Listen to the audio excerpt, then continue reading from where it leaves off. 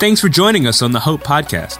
Hope Community Church exists to love people where they are and help them grow in their relationship with Jesus Christ. By pursuing this relationship together, we can change the world. Hey, when you're done listening to this episode, please take a moment to subscribe to our YouTube channel and download our free app. From there, you can find all of our recent message content. Our app is actually the best place to keep up with everything going on at Hope. If you like what you hear today, we encourage you to share this with your friends or family. Enjoy. I don't know about you, sometimes I think that we should just bring the band out and sing that new song like 10 times and then just go home. You agree with me? So good. But if this is your first time, welcome, especially online. And maybe you're joining us at gethope.tv or YouTube Live or Facebook Live. We're so glad that you're joining with us. Welcome those of you at one of our physical campuses at Apex, Morrisville, Garner, or Raleigh. How you guys doing in the room right now? You doing all right? Good. Well, if this is your first time at Hope, we kicked off a brand new sermon series last week that we're calling Counter Culture, where we're going through the book of 1 Peter. In fact, if you have your Bibles or a phone app, you can go ahead and turn there. We're going to be in chapter 1, verse 13. And we kicked that off last week with an interesting sermon. You'll notice I don't have my preaching helmet this week, so we're safe, we're good, we're all right. But we're going through the book of 1 Peter, which is a letter written by one of Jesus' disciples named Peter. And he's writing to a group of Christians all over the Roman Empire. They've been dispersed to all these different cities and towns because they were undergoing some pretty serious persecution and they had to flee for their lives. And so they settled in all these new hometowns. So their world has literally changed overnight. They've gone from a godly culture to a godless culture. They've gone from a pretty welcoming city to a kind of a hostile town where they live now. And everything has changed. These Christians have gone from the majority to being pushed to the sidelines, to the margins of society, kind of like Christians in America today, kind of like the cultural moment that we find ourselves in. And in these new cities, they are finding that they are undergoing intense and daily pressure to conform to the Roman way of life, to leave behind Christianity and to adopt the Roman way of life. But before we jump into the text, I just need to take a few minutes to really explain to you how intense that pressure really was. See, to live in first century Rome was really to live in a world full of gods and goddesses. So we have the Roman pantheon of gods we all read about in school, the Greek gods and the Roman gods. But besides that, there were hundreds, if not thousands, of other gods and goddesses. In fact, each individual household would revere or worship some of their ancestors. So their great-great-grandfather and great-great-grandmother, they'd actually have an altar in their house. When they woke up and when they went to sleep, they would say prayers. They would offer sacrifices when they entered the house, when they left. Not just that, but every single town claimed a certain god or goddess, and then every city, and then every single region. There were gods for weather events, like rain and storms and droughts. There were gods for harvesting crops. There were gods for love and relationships. There were gods for finances. And then every single trade, like if you were a baker or a tailor or a store owner, you would have your own individual god over that guild, over that trade. There was a god of healing. There was a god of luck. There was a god of childbirth. There was a god of war. And attached to every single one of these gods and goddesses were different rituals or different worship experiences or monthly or yearly festivals that would include things like drinking and feasting. There was ritual sex with temple prostitutes back then. There was the killing of animals, the offering of burnt offerings, all sorts of stuff. And every single person was expected to worship all these different gods and goddesses. No one had they had their own personal god too, but no one just worshiped that god alone. That would be crazy. So to be a Christian in this society would be to stick out like a fly on a wedding cake, right? I mean, just worship one God. And to not even have a picture of that God or an image, and to not have a place where you would sacrifice and offer to that God, that's nuts. And not only was it crazy, but it was also extremely offensive. So imagine being invited to your friend's house for dinner, and before you're allowed to enter the house, you're expected to say a prayer to great-grandfather and to offer an offering to him, and instead you're like, nah, I'm a Christian, so rest in power, Gramps, and you just kind of like walk in. That would be so offensive to their whole household. And now think of the implications. Like, what if the harvest failed that year, and people were on the brink of starvation, and everyone in town realized, hey, That Christian family, they weren't at the sowing seed festival to the God of the harvest in the spring. Who do you think they're going to be coming after? Yeah, you. Or imagine if a sickness kind of ran through the city, a plague, and lots of people were dying, and they noticed that you refused to bow down to and offer sacrifices to the God of healing. Who are they coming after with pitchforks and torches? It's you. And so the Christians that Peter is writing to are literally having like moms of dead children knock on their door and just like screaming at them, you are the reason they died. You are the reason my child died because of your hateful and selfish Christian principles. You would have grown men kind of drag you off the street with a sword and just say, hey, I need you to bow down and worship this God, or I'm going to kill you right now to appease this God. See, that's the constant and daily pressure that they were under. They were a walking offense. They were a misunderstood and hated people. Now that's extreme, but I think we experience something kind of similar today, not nearly to that effect, but I can imagine scenes in my head on college campuses or around the water cooler at work where a Christian value or truth is expressed and someone yells bigot or they yell fascist. Like we don't have it as intense as the people that Peter's writing to, but we feel it. Don't you feel it? Like, I don't really feel like I can give this view. I don't really feel like I should speak up in this conversation. We feel the daily pressure to drop certain tenets of our faith. Well, that's the world that these Christians are living in. And Peter knows that one of the things they're going to be tempted to give up, one of the first things is their holiness. They're going to be tempted to drop their holiness, to drop their single-minded devotion to Jesus, to drop their desire to be and to do the things that God has called them to be and to do. Every single day, they are pressured to drop this command or drop that one or break this law or break that one. And so one of the first things that Peter does in this letter is he pleads with them, don't do it. So if I had to title this message, I would title it, Hold On to Holiness. Hold on to holiness. And that's the topic of our text today. So before we jump in, actually, this is to those of you that are in a small group. This is kind of like Bible dorky stuff. This is free. You can zone out. But if you like studying the Bible like I do, one thing that you'll notice as you go through this letter in your small group, if you're not in a small group, you should definitely get in one. It's kind of how we make a big church small. You'll grow by leaps and bounds. It's one of the best things that we do. But as you're studying this letter, you'll realize that this letter is different than the letters of Paul. Paul is pretty logical and pretty linear. He starts with an idea and then goes to idea B and then idea C and then idea D, and it's just a very linear progression. Well, Peter's kind of more conversational. He's more circular. So he'll start with this topic and then go to a second one. You're like, how did we get here? I don't know. Then he's back at the first topic. Then he'll go to the third topic. So here's what I'd recommend. I'd recommend you get 6 or 7 different colored pencils or markers. Maybe you can do this in the Bible app as well. And just say, all right, blue is going to be for when he talks about holiness. So you just read the whole letter. When you get to the next section on holiness, you circle it. When you're done, you'll get a good grasp for everything that Peter thinks about holiness or thinks about submission or thinks about hope. So that part's free. Anyway, let's jump in. Verse 13. It says, therefore, preparing your minds for action and being sober-minded, set your hope fully on the grace that will be brought to you at the revelation of Jesus Christ. As obedient children, do not be conformed to the passions of your former ignorance. But as he who called you is holy, you also be holy in all your conduct. Since it's written, you shall be holy, for I am holy. And if you call on him as Father, who judges impartially according to each one's deeds, conduct yourselves with fear throughout the time of your exile, knowing that you were ransomed from the futile ways inherited from your forefathers, not with perishable things such as silver or gold, but with the precious blood of Christ, like that of a lamb without blemish or spot. There's tons of stuff in here. But one of the most helpful things that Peter does in this section is he gives us a definition of holiness, which is really great. Because I don't know if you're like me.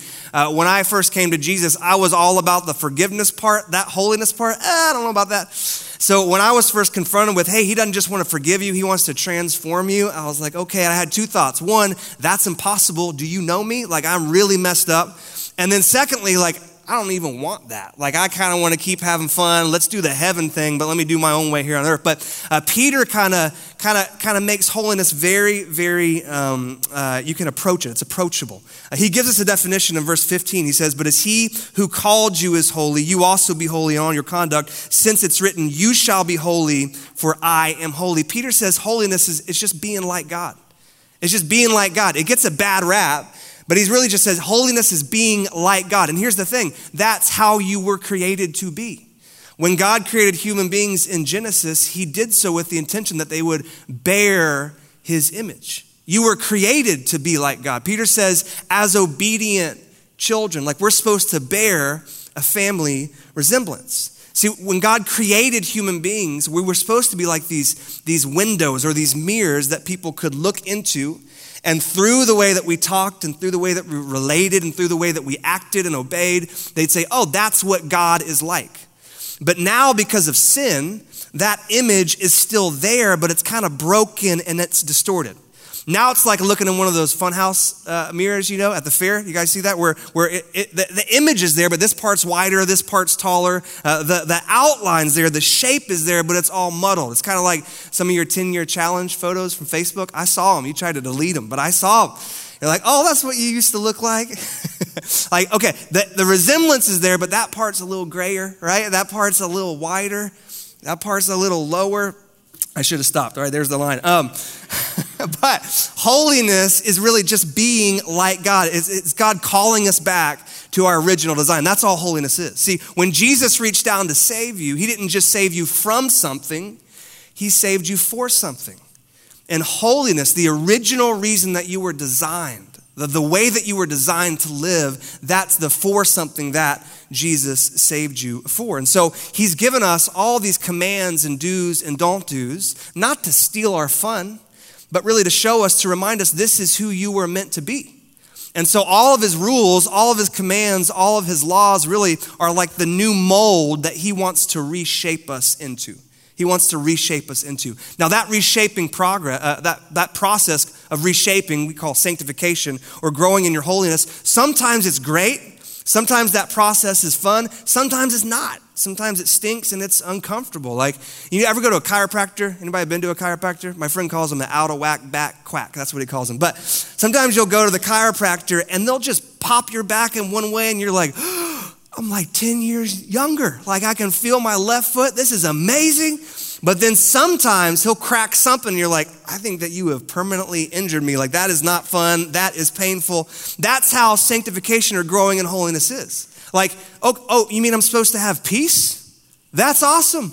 I'm not supposed to be hyperventilating and freaking out every single day. Yeah, I'll take some peace. I'll take that. I'll take some joy.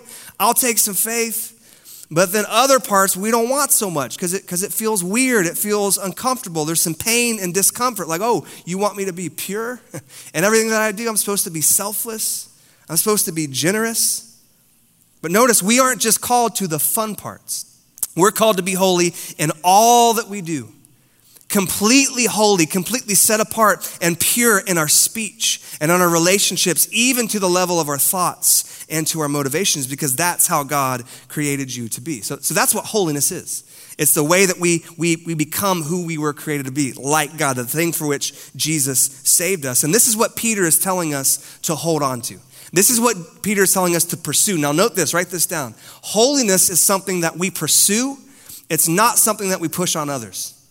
It's something that we pursue, but it's not something that we push on others. It's something that we and our brothers and sisters in Christ who have signed up for this process, we hold each other accountable. We pursue that together, but we don't push it on people who have opted out of this process. You see?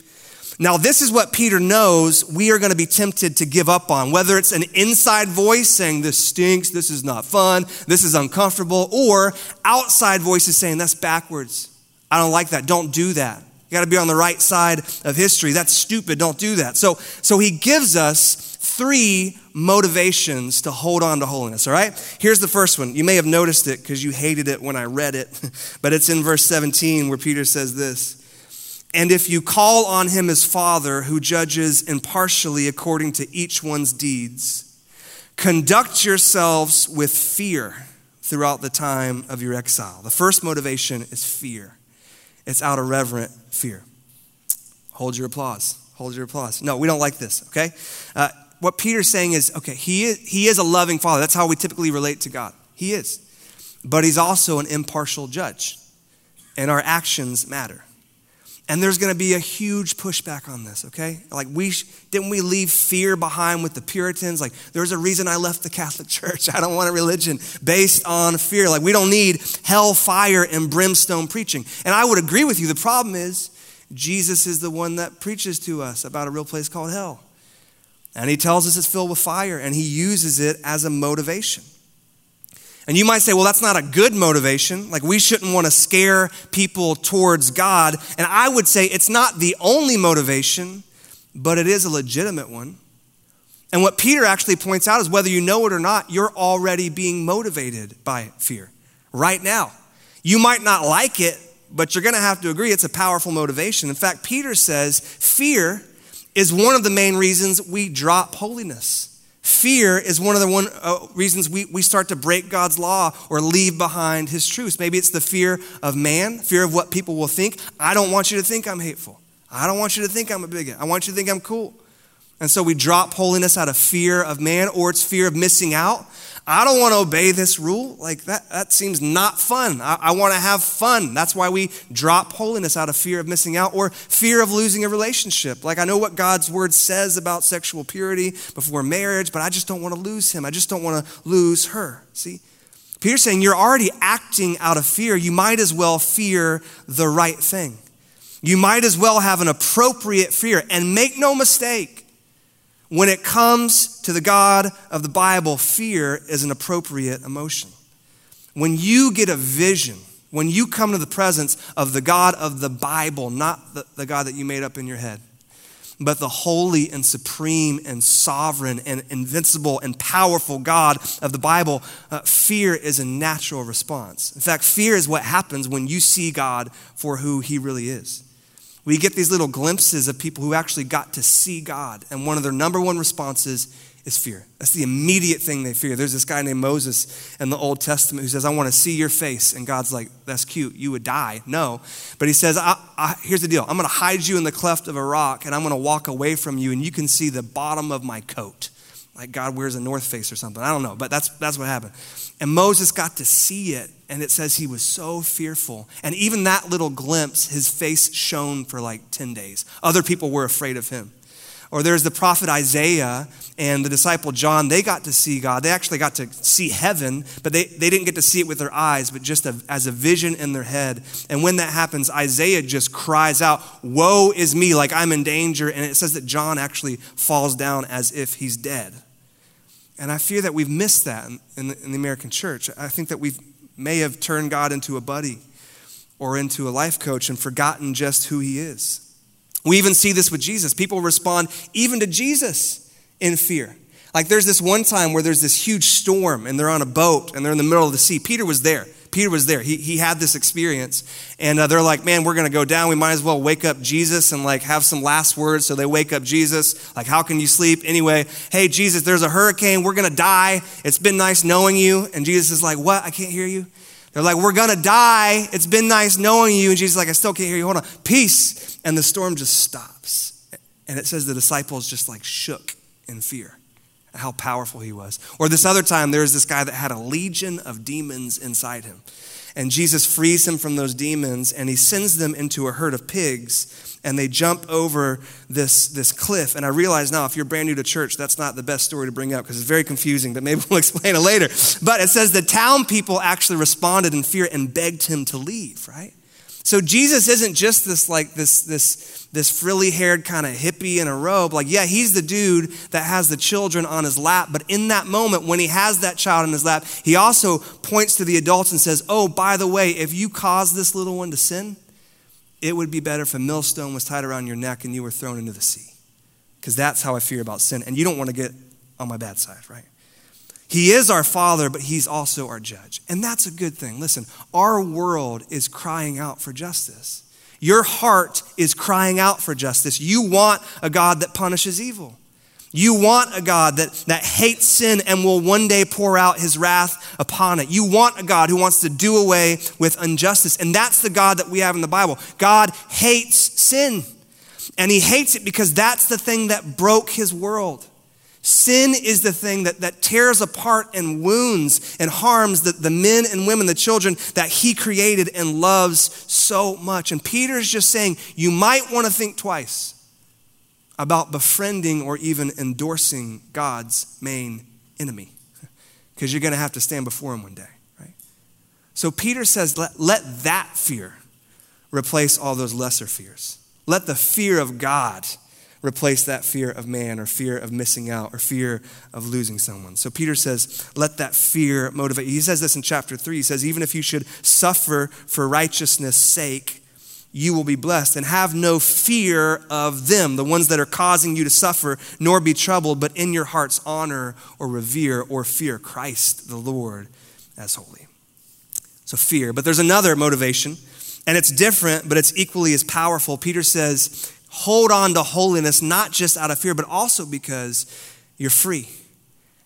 Because you're free. Because you're free to do so. He says this in verse 18. He says, knowing that you were ransomed from the futile ways inherited from your forefathers, not with perishable things such as silver or gold, but with the precious blood of Christ, like that of a lamb without blemish or spot. Peter says you were ransomed. If you don't know, that's how a slave experienced manumission. Or if you wanted to free a slave, you would have to ransom them. So in first century Rome, you would gather up a whole bunch of money and you would go to the slave owner of the slave that you wanted to release, and you'd take him and the slave, and you all three would go to the temple and go to a priest, and you would figure out how to split that cash with the slave owner and with the priest. And from that moment on, that owner no longer owned the slave. Instead, the god or the goddess of that temple owned that person, and they were free. Like in that moment, they went from having to obey and do everything the owner demanded, and now they were free to do what they wanted. And Peter says it's the same with us as Christ followers. If you're a Christ follower, you've been set free from sin, your old owner. You've been set free from your flesh, from having to obey its evil and harmful desires and passions. You're free because the price of Jesus' blood has been paid. So you've been ransomed, you've been freed. You can now become who God has created you to be. And I love this. See, inherent in the command, be holy, is the assumption and the truth that now through Christ you can be. You can become to a really high degree who God originally created you to be. Through partnership with the Spirit working in you, you can change. Am I the only messed up, sinful person in this room that hears that and just like wants to dance? That is the best news ever. You can change. And I fear that, again, we've lost that in the American church. Like we underestimate how much victory is ours in Jesus. I mean, I've talked to people who are struggling, not with sin, but with just like this one sin for 20 or 30 years. Why? Jesus died to free you from that. He says that in chapter 2:16, live as people who are free. See, one of our biggest motivations to pursue holiness is because now, through Christ, you can. And I know a lot of young adults are in here, maybe some high schoolers, and you're like, what is this crazy guy saying? Like, I don't want holy. I'm not free to pursue holiness. Once I get my degree, once I get out of the house, I'm free to sow my wild oats. You're like, I'm not looking forward to growing up. I want to glow up, right? I'm going to set aside holiness for a season, and then when I'm an old, boring adult with kids and I have nothing better to do, I'll pick up holiness, right?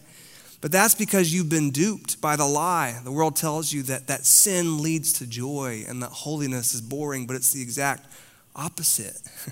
And I have experience with that. How many people in here know the dark places that sin leads to? Am I alone? All of us do, yeah. How many of us have felt the futility and emptiness of sin? I have. See, holiness is not God trying to rob me of joy. Holiness is God trying to lead me to joy. That's what holiness is. It's the pathway to joy. And that is just, that's the dream of my life nowadays. Because I've tried it the other way. I've sought joy and satisfaction in all these things that God doesn't command. And I've just been having these conversations with Jenny over the past few years where I used to have all these aspirations and dreams. Like I wanted to be a teacher at a church, and then I wanted to like be a leader at a church, and then I wanted to start a church here and there. And nowadays, like I mean, honestly, I just want to be holy. Like I want to become the type of person that just overflows with peace and patience and wisdom and conviction and courage and faith. Like I really do want more and more of my life to become more and more like Jesus. Like I just dream about that. And I know how much holiness costs, because it does cost. And I know how uncomfortable that process is, but just for the sake of my kids and for the sake of my wife and for the sake of this church and for my own joy, like I just want holiness.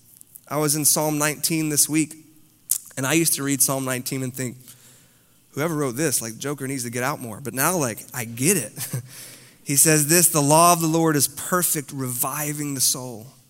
The testimony of the Lord is sure, making wise the simple. The precepts of the Lord are right, rejoicing the heart. The commandment of the Lord is pure, enlightening the eyes. The fear of the Lord is clean, enduring forever. The rules of the Lord are true and righteous altogether. More to be desired are they than gold, even much fine gold. Sweeter also than honey and drippings of the honeycomb. Moreover, by them is your servant warned, and in keeping them there is great reward. Peter says that Christians are those that have tasted and seen that the Lord is good. And that's just true in my life. I've tasted holiness and I want more. And what Peter is saying here is that the price has been paid. The precious blood of Christ has connected you to the power source of change. So hold on to holiness because you can. Because he's given you the power to do that. So out of reverent fear, hold on to holiness, but pursue it, chase after it because you actually can, which is the best news in the world. But there's a third motivation as well. And it's going to sound really, really weird, but I'm going to explain it. The third motivation that Peter uses is we hold on to holiness to unleash a force. To unleash a force. And the reason I chose that word force is because it started with F, like the other two. So fear, freedom, force. Also, so I could tell my middle school daughters, hey, I got 3 F words in my sermon this weekend. I'm edgy. They're like, what? I'm like, okay. But Peter does something brilliant in this letter. And I shouldn't be surprised because it's the Holy Spirit working through him. But he compares holiness, the pursuit of being turned into the image of God. He compares it to like a force. Like, you know, Isaac Newton, every action has an equal but opposite reaction. Like think in your head right now of like a magnet. Think like magnetic force. All right, now what do you think of when you think of magnet? You think a magnet attracts. It does, but that's not the full definition. A magnet is something that attracts and repels. It does both at the same time. In fact, you can't have one without the other. If you get rid of the repulsion, you're going to get rid of the attraction. It's just the way the ions kind of move about the poles. So a magnet is something that attracts and repels at the same time. In fact, the stronger the power of attraction is, the stronger the power of repulsion is. And Peter, in this brilliant way, says that's kind of like what holiness is. It's a force. Like a magnet, holiness also pushes away and it draws in. It repulses, but it also attracts, and it does these things at the same time. In fact, you can't have one without the other. When you get rid of one, you destroy the other. And what Peter says that when we pursue holiness, when we hold on to it, it will push people away. But it will also at the same time attract people to the God that we're trying to be like. He talks about this offense in 1 Peter chapter 4. He says, you've had enough in the past of the evil things that godless people enjoy. Their immorality and lust, their feasting and drunkenness and wild parties, and their terrible worship of idols. Of course, your former friends are surprised when you no longer plunge into the flood of wild and destructive things they do, so they slander you. Like it's going to be offensive. You know who also had that effect? Jesus. Jesus pushed away.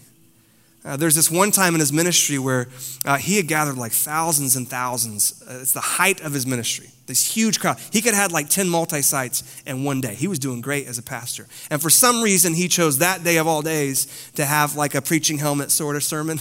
He just gave it to him straight and said, you got to be so devoted to me. You got to eat my flesh and drink my blood. And the crowds were like, well, that was fun while it lasted. And they just walked away. In fact, he goes to Peter and says, you want to leave as well? He's like, I don't have anywhere else to go. Like later, Peter calls Jesus the cornerstone. He's the foundation for this amazing temple that he's building on earth, and you and I are living stones. But he's not just the cornerstone, he's also a rock of offense and a stumbling block that people kind of trip over and want to curse, So listen, there will always be aspects of God's law in our lives and God's standards that when you point them at culture, they just repel. They just push away. And I will say this changes over time. Like right now, obviously, the biblical sexual ethic that we find in here is super, super offensive. But honestly, it's just to mainly Western, mainly wealthy, mainly white cultures. 90% of the world would agree with the biblical sexual ethic, but they don't like the forgiveness part. They don't like the free grace part. And before the sexual ethic, it was our belief in creationism. Like, you guys are ignorant, backwards people for believing that. Before that, it was our belief in the inerrancy of Scripture. Like, how could you believe that? So see, something about our culture, our holiness is always going to offend. And I've been trying to think about, why? Like, why are you so offended that the Bible just has this little thing to say? And the more I read 1 Peter, the more he kind of hits the nail on the head. He says it's because by living our lives in holiness, by holding on to this standard, we expose the futility of other people's idols, the other things that people are chasing. Like our holiness kind of says, hey, there is one road, one right path, and you're not on it. You're not on it. So it's kind of saying without words that thing that you're chasing after and finding your identity in and basing your life on, it's not a good thing. You're on the wrong path. You're going the wrong way. And people just don't like to hear that. Like when God's law forbids something that a person has found their identity in and something they have convinced themselves will eventually lead to joy and satisfaction that they've been desperately searching for, like they don't like that. They hate being told you're on the wrong path. But there's nothing we can do about that. There's always going to be aspects of God's holiness that offends, but listen, there will also be aspects that are attractive. Now, we don't pursue offensiveness. We don't needlessly offend. But there will also be some people in our lives that, for whatever reason, are attracted to the way that we live. And these are harder to spot. But I guarantee you, if you're holding on to holiness and you're pursuing God with all that you have, there's someone in your life right now that's not running away, but that's leaning in and that's saying, it seems like they've found the very thing that I can't seem to find. They're different. I mean, ask some people in this room right now, how did you come to know Jesus? Odds are it was through a person. And they noticed their life and they asked some questions. Peter says all the time, hey, you got to be prepared for suffering. You got to be prepared for being maligned, for being lied about. But he says in chapter 3, you also got to be ready to tell people what the source of your hope is. See, our holiness is going to offend and it's going to attract. And we can't make it our aim to not offend anyone. And I see some people do that, some Christians, some churches, whole denominations say, we're going to take out the offensive parts of our religion. We're going to drop this law and that law and that law. And that way, we're going to attract more people. My question is, attract them to what? To a Bible with holes in it? To a God that you made up that has no power to save and no power to transform? No, we have to hold on to holiness, knowing that some people will be offended and some people will be attracted. We're just weird. We're just odd. In fact, one of the coolest things that you can do is you can go back through letters written to Roman officials around the time of the first church, and they just did not know what to do. They didn't know what to make of Christians. They didn't understand them. They hated them, but they didn't know why. They loved them, but also thought they were odd. And there's these letters that go back how are you handling this? Have you figured them out? And there's one, it's almost like a science project on these Christians. It's called the Letter to Diognetus. And here's what this first century Roman says. He says, Christians inhabiting Greek as well as barbarian cities, according as the lot of each of them has determined and following the customs of the natives in respect to their clothing, food, and the rest of their ordinary conduct, they display to us their wonderful but confessedly weird method of life. They dwell in their own countries, but simply as sojourners. As citizens, they share in all things with others and yet endure all things as foreigners. Every foreign land is to them as their native country, and every land of birth as a land of strangers. They marry, as do all others. They beget children, but they do not destroy their offspring. They have a common table. They share their table, but they don't have a common bed. They don't share their marriage bed. They're in the flesh, but they don't live after the flesh. They pass their days on earth, but they are citizens of heaven. They obey the prescribed laws and at the same time surpass the laws by their lives. They love all men and are persecuted by all men. They are unknown and condemned. They are put to death and yet somehow restored to life. They're poor and yet they make many rich. They are in lack of all things and yet abound in all. They are dishonored and yet in their very dishonor are glorified. They're evil spoken of and yet are justified. They're reviled and they bless. They're insulted and they repay the insult with honor. They do good and yet are punished as evildoers. When punished, they rejoice as if quickened to life.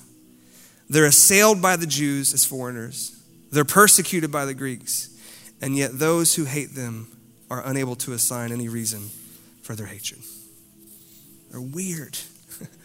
They're odd. They're loved and they're hated. They're offensive and yet they attract. That's who we're called to be. Is that who you are? When you look around the people in your life, maybe at work or your fellow students or roommates that are not Christ followers, are you any different? And if not, why not? You want to be countercultural. Be holy, right? Let's pray. Father, thank you for your word. Thank you that it's true. Thank you that the unpopular parts are true as well. But would you do this in our midst, Father? Would you allow us to be formed back into the image that you have created us for? Would you allow us to have a holy and proper fear of you so that fear of others just fades into the distance? And would you use us, Father, even though we offend, not needlessly, we don't choose to, it just happens, but even though we offend, would you use our hold on holiness as a force that attracts others to you? Father, we want to be close to you, so close to you. Would you draw us close so that through that, we could draw others close to you as well? It's in the beautiful name of Jesus we pray. Amen. Thank you for listening to the Hope Podcast. We hope you enjoyed this message and encourage you to share it with your friends and family. If you live in the greater Raleigh-Durham area in North Carolina, we'd love to meet you at one of our weekend gatherings. For campus locations, service times, and information on our children and student environments, check out gethope.net. To make sure you don't miss our next message, please take a moment to hit the subscribe button. We would like to invite you to support what we are doing by visiting gethope.net/give. Through generosity of people like you, Hope can run programs like our food pantry, homework club, project classroom, and many more.